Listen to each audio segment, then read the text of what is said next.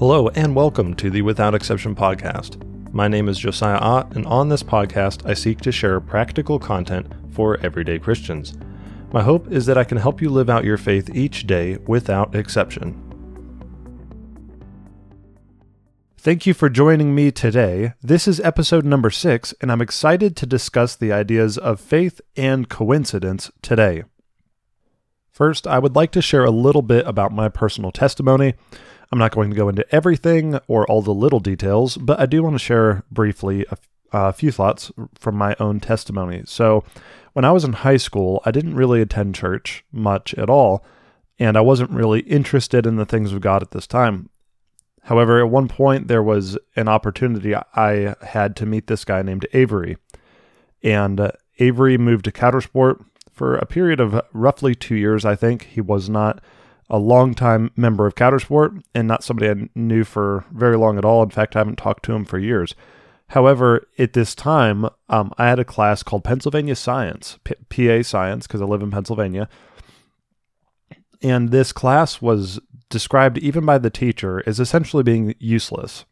He said that everything we learned in this class, basically you learned in another class as well. So at some point you're either relearning in this class or you'll relearn later. It's unnecessary. In fact, this class was considered so unnecessary that the year after I took it, it was removed from any curriculum. They just completely deleted the class. However, Avery had moved here, I believe, the year that I was taking Pennsylvania Science, and there wasn't a lot of people in the class. Essentially, it was one where they just dumped extra people where they didn't have anything better for them to do. And I probably would have never become friends with this guy had it not been for this class. And so it was actually through this friendship that I resumed going to church, started up going to a youth group, and all those things. It was very interesting looking back on this experience to realize that this guy lived in Coudersport for roughly 2 years. And he wasn't in my grade at the time either. I probably would have never met him and got to know him well had it not been for this essentially useless class that only existed for that brief period of time. I don't know how long that they had been doing the class, but I was the last year that they had it, and it just so happened that that gave me the opportunity to meet this guy, and then through this relationship, I ended up resuming going back to church. I started going to youth group, which I'd never done before, and so it was this, very interesting point in time. And a lot of people might attribute that to coincidence. I don't like to attribute it to coincidence. In fact, after becoming a Christian and being a Christian now for a few years, I really don't attribute a lot to coincidence. I'm not saying that every single thing that happens in life is like there's a super awesome divine meaning behind it. I mean, there's some things that are just kind of basic and maybe not a coincidence, but I believe in our lives that maybe there are times that God is trying to do something and we just kind of overlook it and claim it's coincidence, because I believe that whole situation was orchestrated by God, because in the natural, it just doesn't really make sense.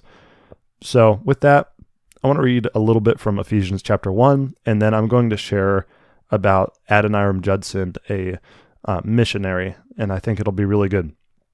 So Ephesians chapter 1 kind of explains that believers have the redemption through the blood of Jesus Christ. We will receive an inheritance someday, being eternal life or heaven, and that the Holy Spirit was given as a down payment or a guarantee. Basically, that God said, hey, this is your promise. This is a tactical, practical thing that you can experience, that that you'll have eternal life, that you'll have this promise that I'm giving you for the future. I'm going to give you the Holy Spirit now. So these are some thoughts from Ephesians 1. In Ephesians 1:11, kind of in the middle of this, it says this: in him we have obtained an inheritance, having been predestined according to the purpose of him who works all things according to the counsel of his will. Counsel can also mean purpose or plan. Basically, God has a plan. He's got a purpose. He's got a will for all of creation. And he works everything, all things that occur in creation according to this plan.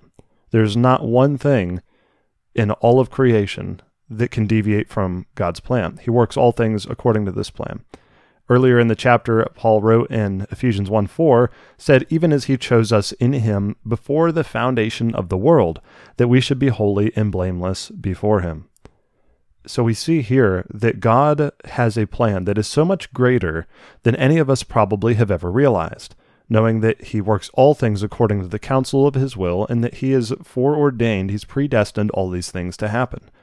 Now, I don't want to enter into a debate between Calvinism or Arminianism and how much we have free will, how much God is sovereign, what's the balance, is there a balance? I don't really want to get into that in this podcast episode. That is not my goal. However, I do want to present that God has a plan, and he has had a plan, and that he's going to work all things according to this plan from even before the time of creation, before the foundation of the world. God had this plan. And this topic is especially in regards to salvation. Now, I don't think God necessarily had a plan for the t-shirt you are going to wear today. I'm not saying that he can't. I don't really think that that's really the issue. But God has had a plan for the day that you would get saved and how it would go, and all the events that lead up to it, that orchestrate it. God is at work in all these little details, and sometimes we neglect to see God in the details of our lives. And as I said, when it comes to salvation, God works all things according to his plan. He wants to bring home the prodigals, right? You read the story of the prodigal son, and he was out in the slop and all this junk, and he came home to his father. And in the same way, God has this destiny for everyone that's a Christian to experience eternal life with him in heaven, to be saved and redeemed by the blood of Jesus Christ. And he has a plan for getting people to bow their knee and to come to that acknowledgement of Jesus as their Savior. And so in the process of that, though, we might see a lot of things as coincidence, whereas really God is working in all the details of our lives. If you look through Scripture specifically, you see so many times that God has worked in little details or things that a lot of people might attribute to coincidence. Because I guess if you don't believe in God and you don't believe there is a God or whatever, then I don't know how you can have faith in God orchestrating things. You're essentially forced to believe in coincidence. But if you're listening to this podcast, you're probably a Christian. And if you are a Christian, we should not have faith in coincidence. We should have faith in God. We should not have confidence in just things happening, whatever. We should have confidence in God's sovereign hand and his plan for our lives. If you look in Scripture at the woman in the well, for instance, Jesus just so happened to go out of his way to go to Samaria, to go to this one well at an unusual time. And it just so happened there was this woman who needed to meet Jesus that just so happened to be there at the same time. She went at a weird time because she was an outcast from society. And it just so happened that Jesus bumped into her. I don't believe that. I believe that God's hand was on that situation. And again, that he was working all things according to the counsel of his will. And that he, providentially said, hey, Jesus, you're going to this place at this time. Woman, you're going to this place at this time. And through that, we see that she was saved, and she went and became probably the first evangelist in Scripture. Another instance that might be even funnier, I guess, or even not funnier, but maybe more interesting, is if you read in Mark chapter 5, there's the story of the woman with the issue of blood and Jairus' daughter. And you see the woman with the issue of blood had this problem for 12 years. Jairus' daughter was 12 years old. It's an interesting coincidence. And on Jesus' way to heal Jairus' daughter, this woman interrupts. He takes too long. And on the path to get to heal this daughter, she dies. And then everybody's panicked because the girl died and Jesus can't heal somebody that's dead. But in fact, he can resurrect this child from the dead. But is it really a coincidence that Jesus just so happened to have this woman bump into him and come and grab the hem of his garment, who had had this problem for 12 years, and then he goes to heal a girl that is 12 years old? Like, do we really believe that all these things just kind of happened by chance, by coincidence? I certainly don't. I don't believe this at all. In fact, I believe that God, again, was working all things according to the counsel of his will. And so we see this all through Scripture. You look and you see all sorts of times. It's so easy when you look at someone else's story, especially those within Scripture, to be able to say, wow, look at how God was working in these details. There's no way that was a coincidence. You'd be crazy to think that's a coincidence. Well, unfortunately, in our lives, maybe I know I have the temptation to not look at my own life that way, but Jesus Christ, he's the same yesterday, today, and forever. He isn't going to check out. He isn't going to change.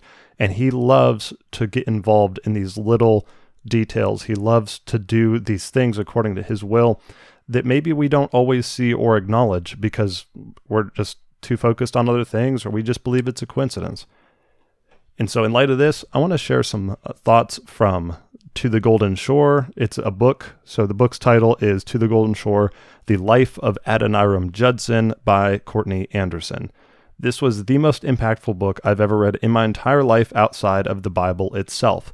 I highly, highly recommend it. It's just over 500 pages, so it's not for the faint of heart.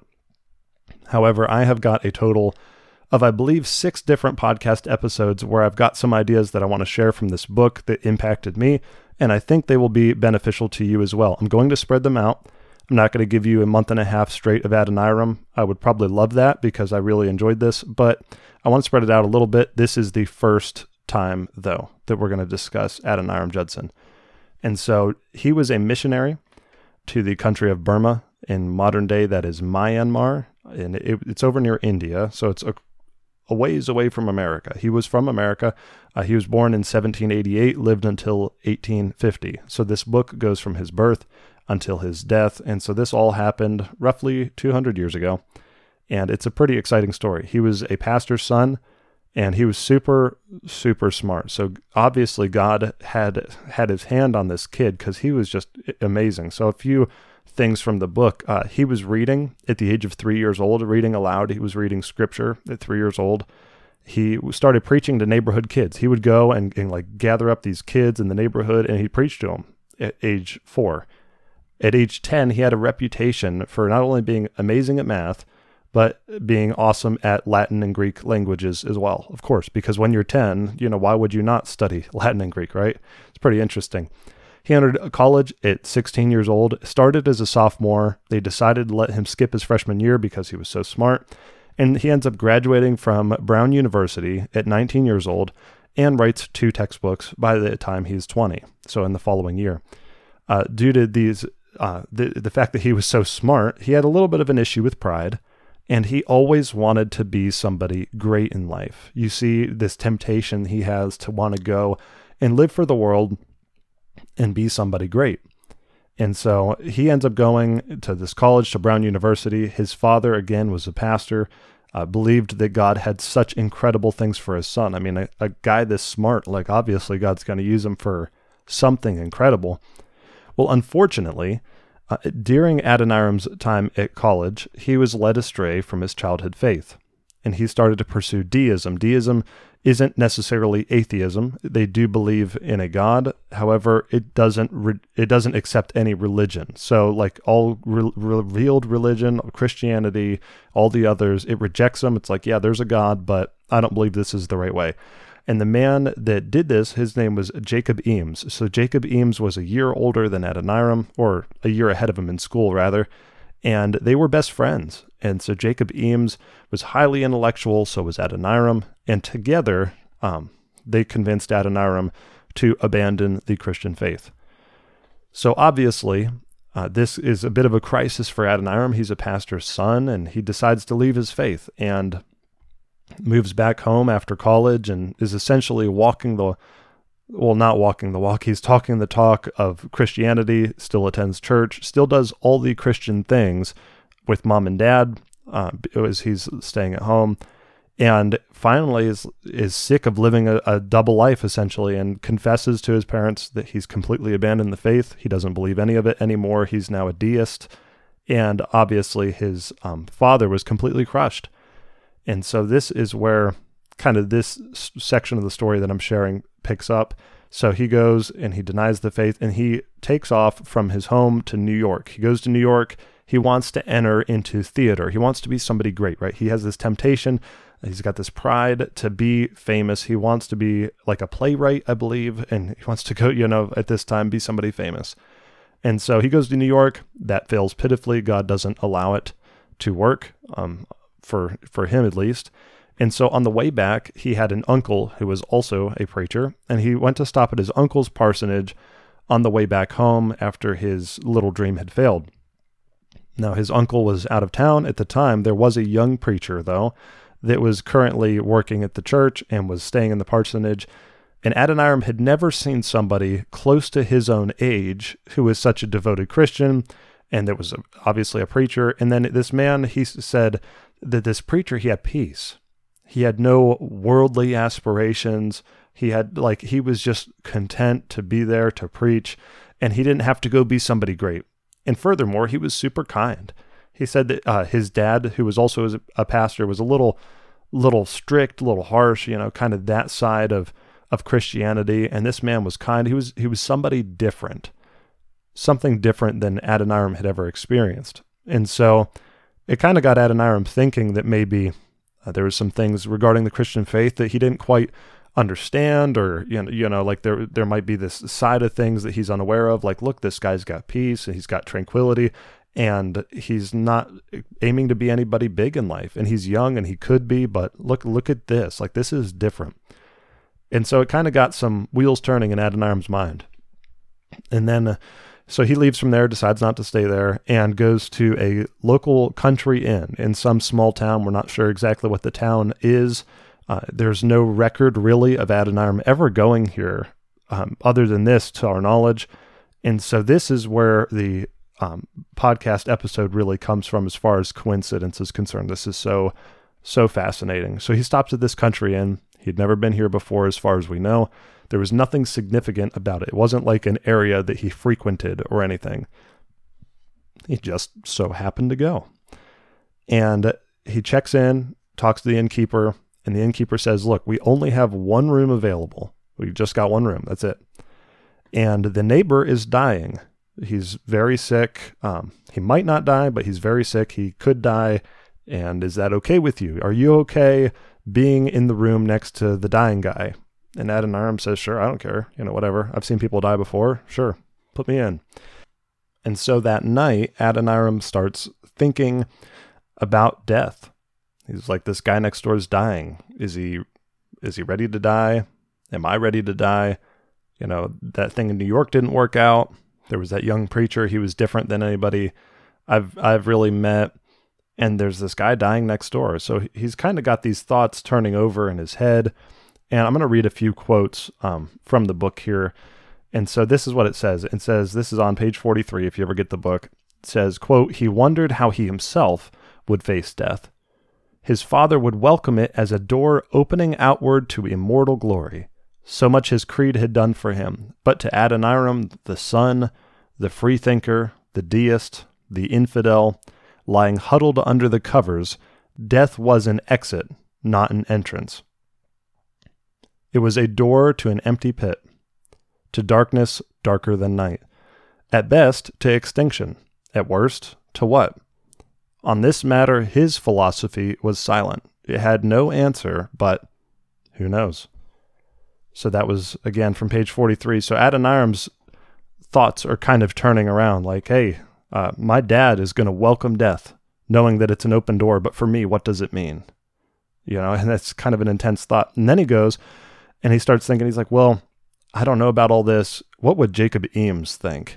What would this guy that converted me to deism, he was always confident and whatever else. And so Adoniram starts thinking about this, and he actually feels ashamed of himself for even second guessing, the deism that he had converted to, and considering what death might bring. He felt completely ashamed. He's like, what would this guy think? So then in the morning, Adoniram is, thinking, what in the world happened last night? What was my problem? What was that all about? Like, what got into me? And so he goes to check out at this inn and then move on with his life, and just casually asks the innkeeper, like, hey, what happened with the guy next door last night? Anything happen? And the innkeeper's like, oh yeah, that guy died. He died last night. And that kind of startled Adoniram, and he said, well, do you know who that young man was? And so the innkeeper responded, oh yes, he was a young man from the college in Providence. His name was Eames. Jacob Eames. Isn't that insane? So Adoniram had been deconverted from Christianity, had become a deist based on Jacob Eames, discussions with him. And then he goes and he starts to think like, hey, what about death? What about this guy next door? All these things. And then he's like, I'm embarrassed. Like, what if Jacob Eames was here? If I talked to this guy, I'd feel shamed. And then turns out that the man dying next door was actually Jacob Eames, and he had absolutely no idea. Here's another quote from page 44. It says, "If Eames's own views were true, neither his life nor his death had any meaning. The coincidence of his dying on the other side of a partition from Adoniram, in a remote country inn, was simply a meaningless incident and a plan too huge and impersonal to take account for individuals." But then this is Adoniram's thought. It says, quote, "For that hell should open in that country inn and snatch Jacob Eames, his dearest friend and guide, from the next bed, this simply could not be pure coincidence." So Adoniram started to consider, the Christian God, his father's God. And he says, well, that God, he's omniscient. He knows everything. He's omnipotent. He had all power. And so thinking about this, he said, that God could have foreseen where I was at that night, where Jacob was at that night. And the fact that he is all powerful, he would have done this with a purpose, and he would have done this, by his own power to arrange this event. It's not just a coincidence. And so then this is the conclusion. This is another quote, says, "It was no coincidence that Adoniram had spent this particular night at this particular inn, thinking those particular thoughts. He had been warned, amply warned." That's on page 45.